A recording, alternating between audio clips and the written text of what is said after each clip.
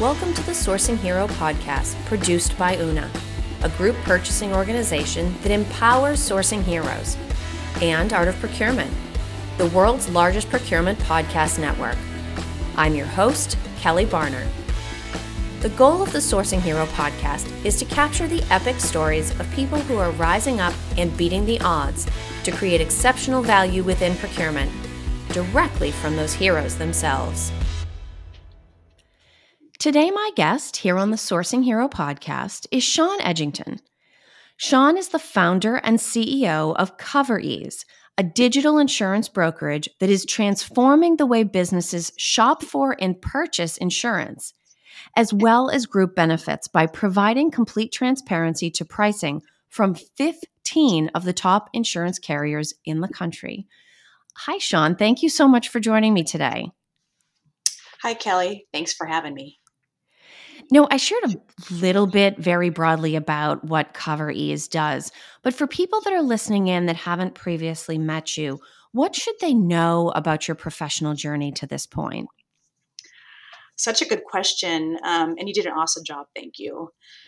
I would add that more on a personal note, because I think that all connects to my professional career, is that I'm a published author, and it was all around safety and security for our youth online on the internet and with social media.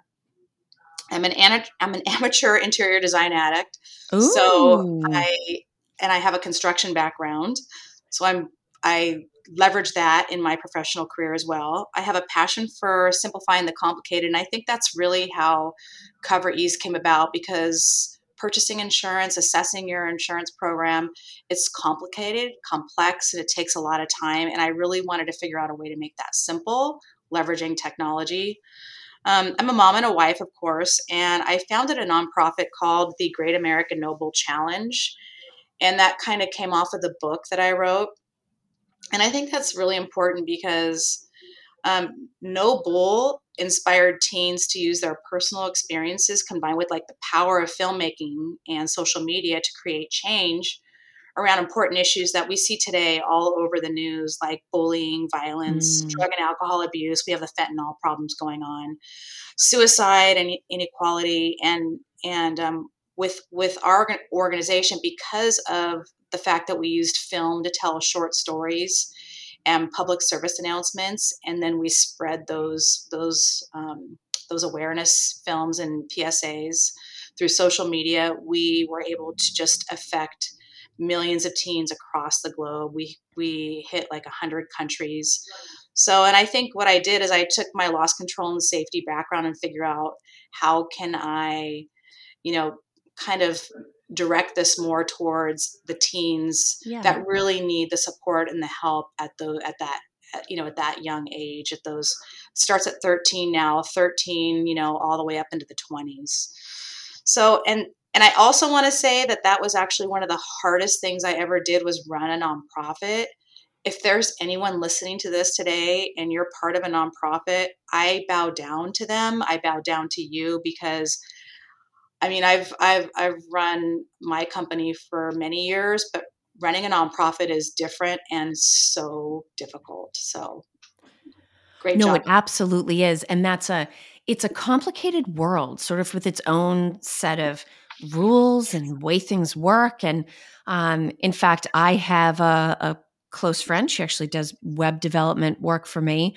And she was recently explaining to me something I never would have guessed, that accepting donations from different states requires you to file different paperwork in all of the states where you receive donations. So even something as simple as people all over the place wanting to help, which we think of as sort of being an advantage of reaching people through social media and virtual connections, comes with its own complexities. And so there is no such thing as a simple solution to anything worth doing, it would seem.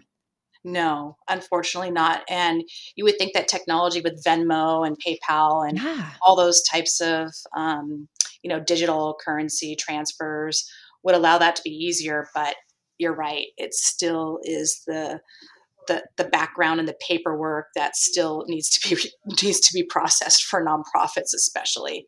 Absolutely. Yeah. And if it seems overwhelming to you, given the fact that you have experience in the insurance industry, that's definitely a little bit of a bad sign for how all of that administrative stuff works. Now, you're actually the first insurance industry expert we've had on the Sourcing Heroes, so congrats on that front. And I know that listeners love sort of general state of the state, general overview type of information. So, can you sort of start us off with just a very high level overview of, what's sort of the focus of or trends that are prevailing in the insurance industry right now? Yeah, I would say I'd like to focus on one of the biggest trends right now, which is cyber liability and the exposure of cyber liability for corporate America.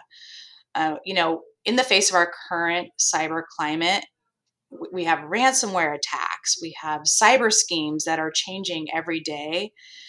Our companies, my company, your company, everyone listening, we are all we're all experiencing an increased cyber risk, and it's just causing the market to harden and prices to increase. And so, in procurement, I'm sure we have some people that are procuring services, Yep. including insurance, and we are seeing, prices double, triple, depending on the size of the company.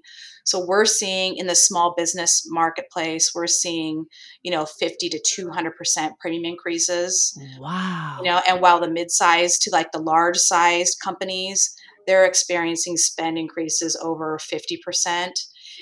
And then on top of that, not only are we, experiencing these pricing increases, but we're also experiencing increased increased deductibles, retentions, decreased policy limits and coverages, and then new mandates for all these internal security controls, such as, for instance, I just went through my renewal about 45 days ago, and my premium increased for my company about 250%, and not because of my any losses ever, nothing, but really just because of the state of the industry. Also, needed to make sure, which we already had in place, we have, like most companies probably do also on this call, multi-factor authentication Hmm. is a huge thing, and you're probably seeing that happen, around all of the platforms that you're using today. For instance, one of our platforms, Salesforce, a lot of companies use Salesforce, our AMS system, are, any of those like DocuSign, all of them now are having, a third party MFA now, where we're not only multi-factoring on our systems, but also on the exterior systems that are cloud based. So, and then also, for instance, companies need to have their incident response plan in place and in practice. They need to have real-time data backups, hopefully redundant backups, redundant servers, and then also endpoint protection. That is really quite challenging. We just launched ours for our endpoint protection. And for those of you that don't know what that means, is that you have to make sure that you're protecting not only your workstations, your laptops, your mobile devices, but everyone else is in the whole company. So you figure many people have 3 different systems. So 3 times the amount of employees and the number of endpoints that need to be protected. So it's quite challenging, and all those things need to be done to really get the best pricing you can get on your cyber coverage. Um, but the great news is that there are a few insurtechs that are really doing a great job getting making available real-time underwriting and real-time quoting for your company, for my company, for all of our companies in the US. And what they're doing is they're leveraging APIs to score businesses' risk, and it's happening in a matter of minutes. And they're using, over 1,200 APIs bouncing off all Wow. the information that's available publicly, dark web, and so on, to score your company and present pricing. And I think that's just a huge benefit for all of us as technology. Obviously, we're looking at ways that technology is exposing us, but also it's benefiting us in ways too. And also leveraging the AI, AI is reducing the underwriting timelines, from weeks to months to sometimes days and even minutes. That's huge. Time, time is money. Oh, And then sure. and it's all really depending on the complexity of the customer and the limits of coverage needed. So, I mean, technology is our best friend, and it Yeah. also can be our enemy. And I really wanted to talk about that cover right now because it's an important one, and a lot of companies are underinsured or they're uninsured. So and they don't really understand the risk that they have today. Well, and that's an interesting point. It's a follow-up question I was going to ask you. We spent a lot of time talking about digital, Yep. almost to the point where you don't need to say the word digital anymore because Yep. pretty much anything that we're doing shy of manufacturing, and even that has a digital component to it. I wonder what your thoughts are on, given the dependence on digital and the prevalence of cyber risk based on what you shared, why don't we better understand cyber risk? Well, I would say that it's complicated, really complicated. Um, Cyber incidents were primarily, we saw in the past, they were data breaches, and they were targeted large companies. Like, remember the Target breach? It was a Oh, huge yes. Target breach. And they weren't in our daily headlines.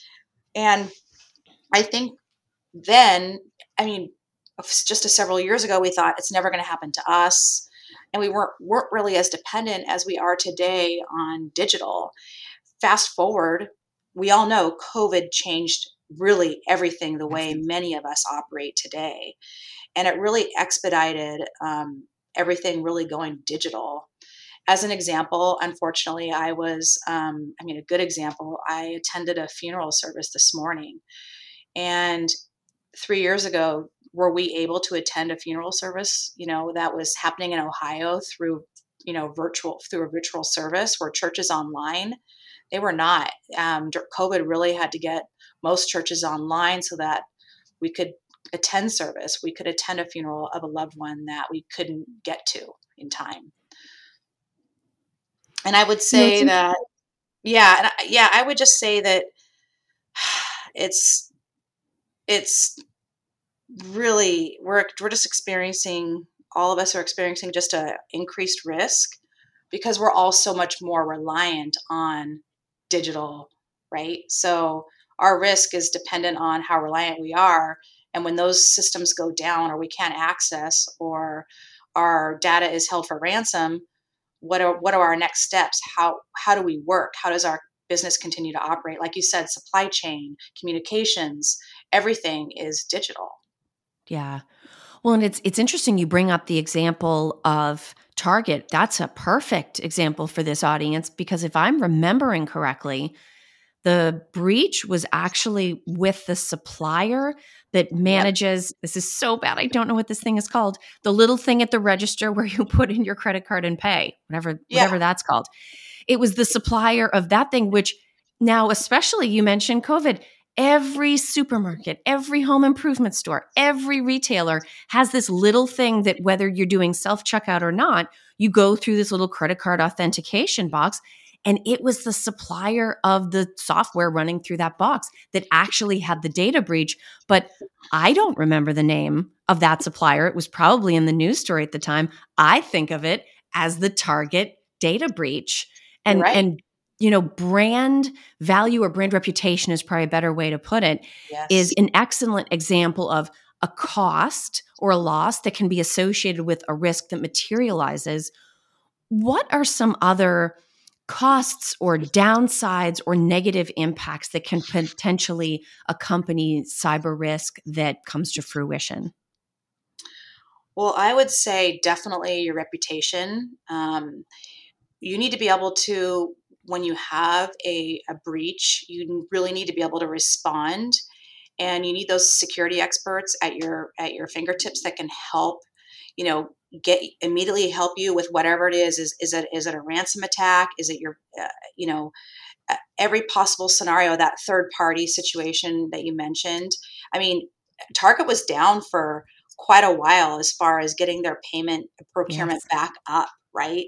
And that was really that was a third party exposure. So it happened to Target, but really it was a result of that third party that, that basically it cost loss of income. So Target had a loss of income because they couldn't accept the payment when they were down. That affected even online, right? So it went to online. You couldn't buy anything online because it was the same payment resource That's that right. that you were buying online. Again, reputation. And then you have to notify all of your customers that you had a breach, and that is expensive. Ugh. I mean, the list is long, Kelly. And of It could course we would, it could even be bodily injury, property yes. damage. Yep. You could have had it could be a situation where a data breach or a loss of operations is going to cause physical damage in a manufacturing company. True. We had a very big workers' comp claim as a result of a very large piece of equipment that went down and caused a horrendous injury to two employees that were operating that machinery. And it just trickles down to every single thing within an operation. That's almost anything that's plugged in, right? Which is everything. Yep. Absolutely everything. Now, when you think about, so we've talked about the complexity of so many things being digital, and we've talked about the complexity of what can happen to a business if a cyber risk comes to pass. Does that also mean that it's correspondingly complicated to look at the different options available around cyber liability and exposure insurance? Well, yeah, that's such a great question. I would say that coverage is highly complex, and it's very unique and needs to be customized. Your program needs to be customized to your risk and to your profile, your business profile. So the first thing I think that anyone on this call needs to do is really educate themselves on where their risk is, where their threats are, where they have where their potential financial impacts are, and then work on get those top 10 things, and then work on designing a custom solution that fits your company's needs. And there's great ways to do that. I really love cyber insurance for dummies. And trust me, I know no one on this call is a dummy. But when it comes to cyber insurance, Yeah. 80% of my industry, the insurance brokers that should absolutely know this cover, are also lacking in knowledge. So read it. It's free. You can reach out to me. It's a great resource. It outlines the basics. And if anyone on the call would like a free copy, they're welcome to reach out to me directly, or they can go to Cowbell Cyber, and they can, under resources on the nav bar, they can download a free copy there. It's worth the read. It sounds silly, but it's worth the read.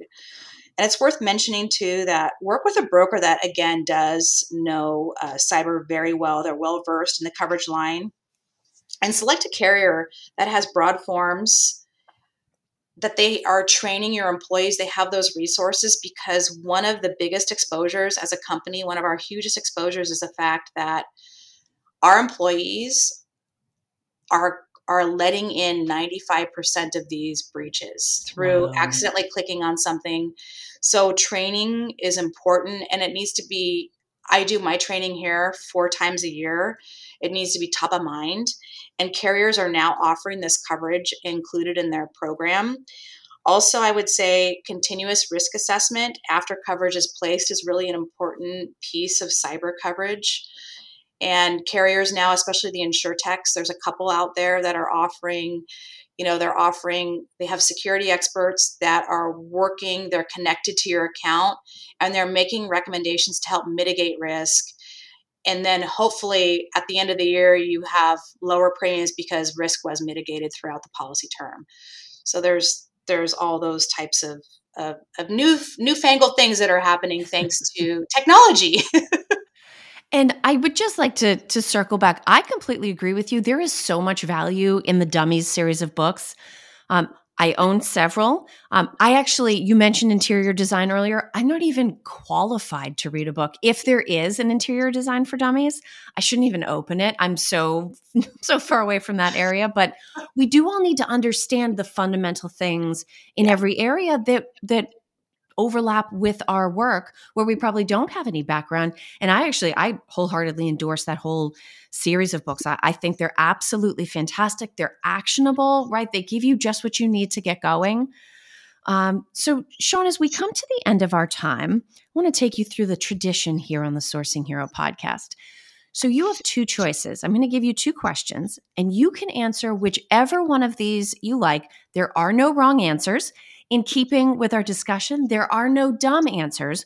We've had thoughts from all the way across the spectrum, and every single one has been fantastic.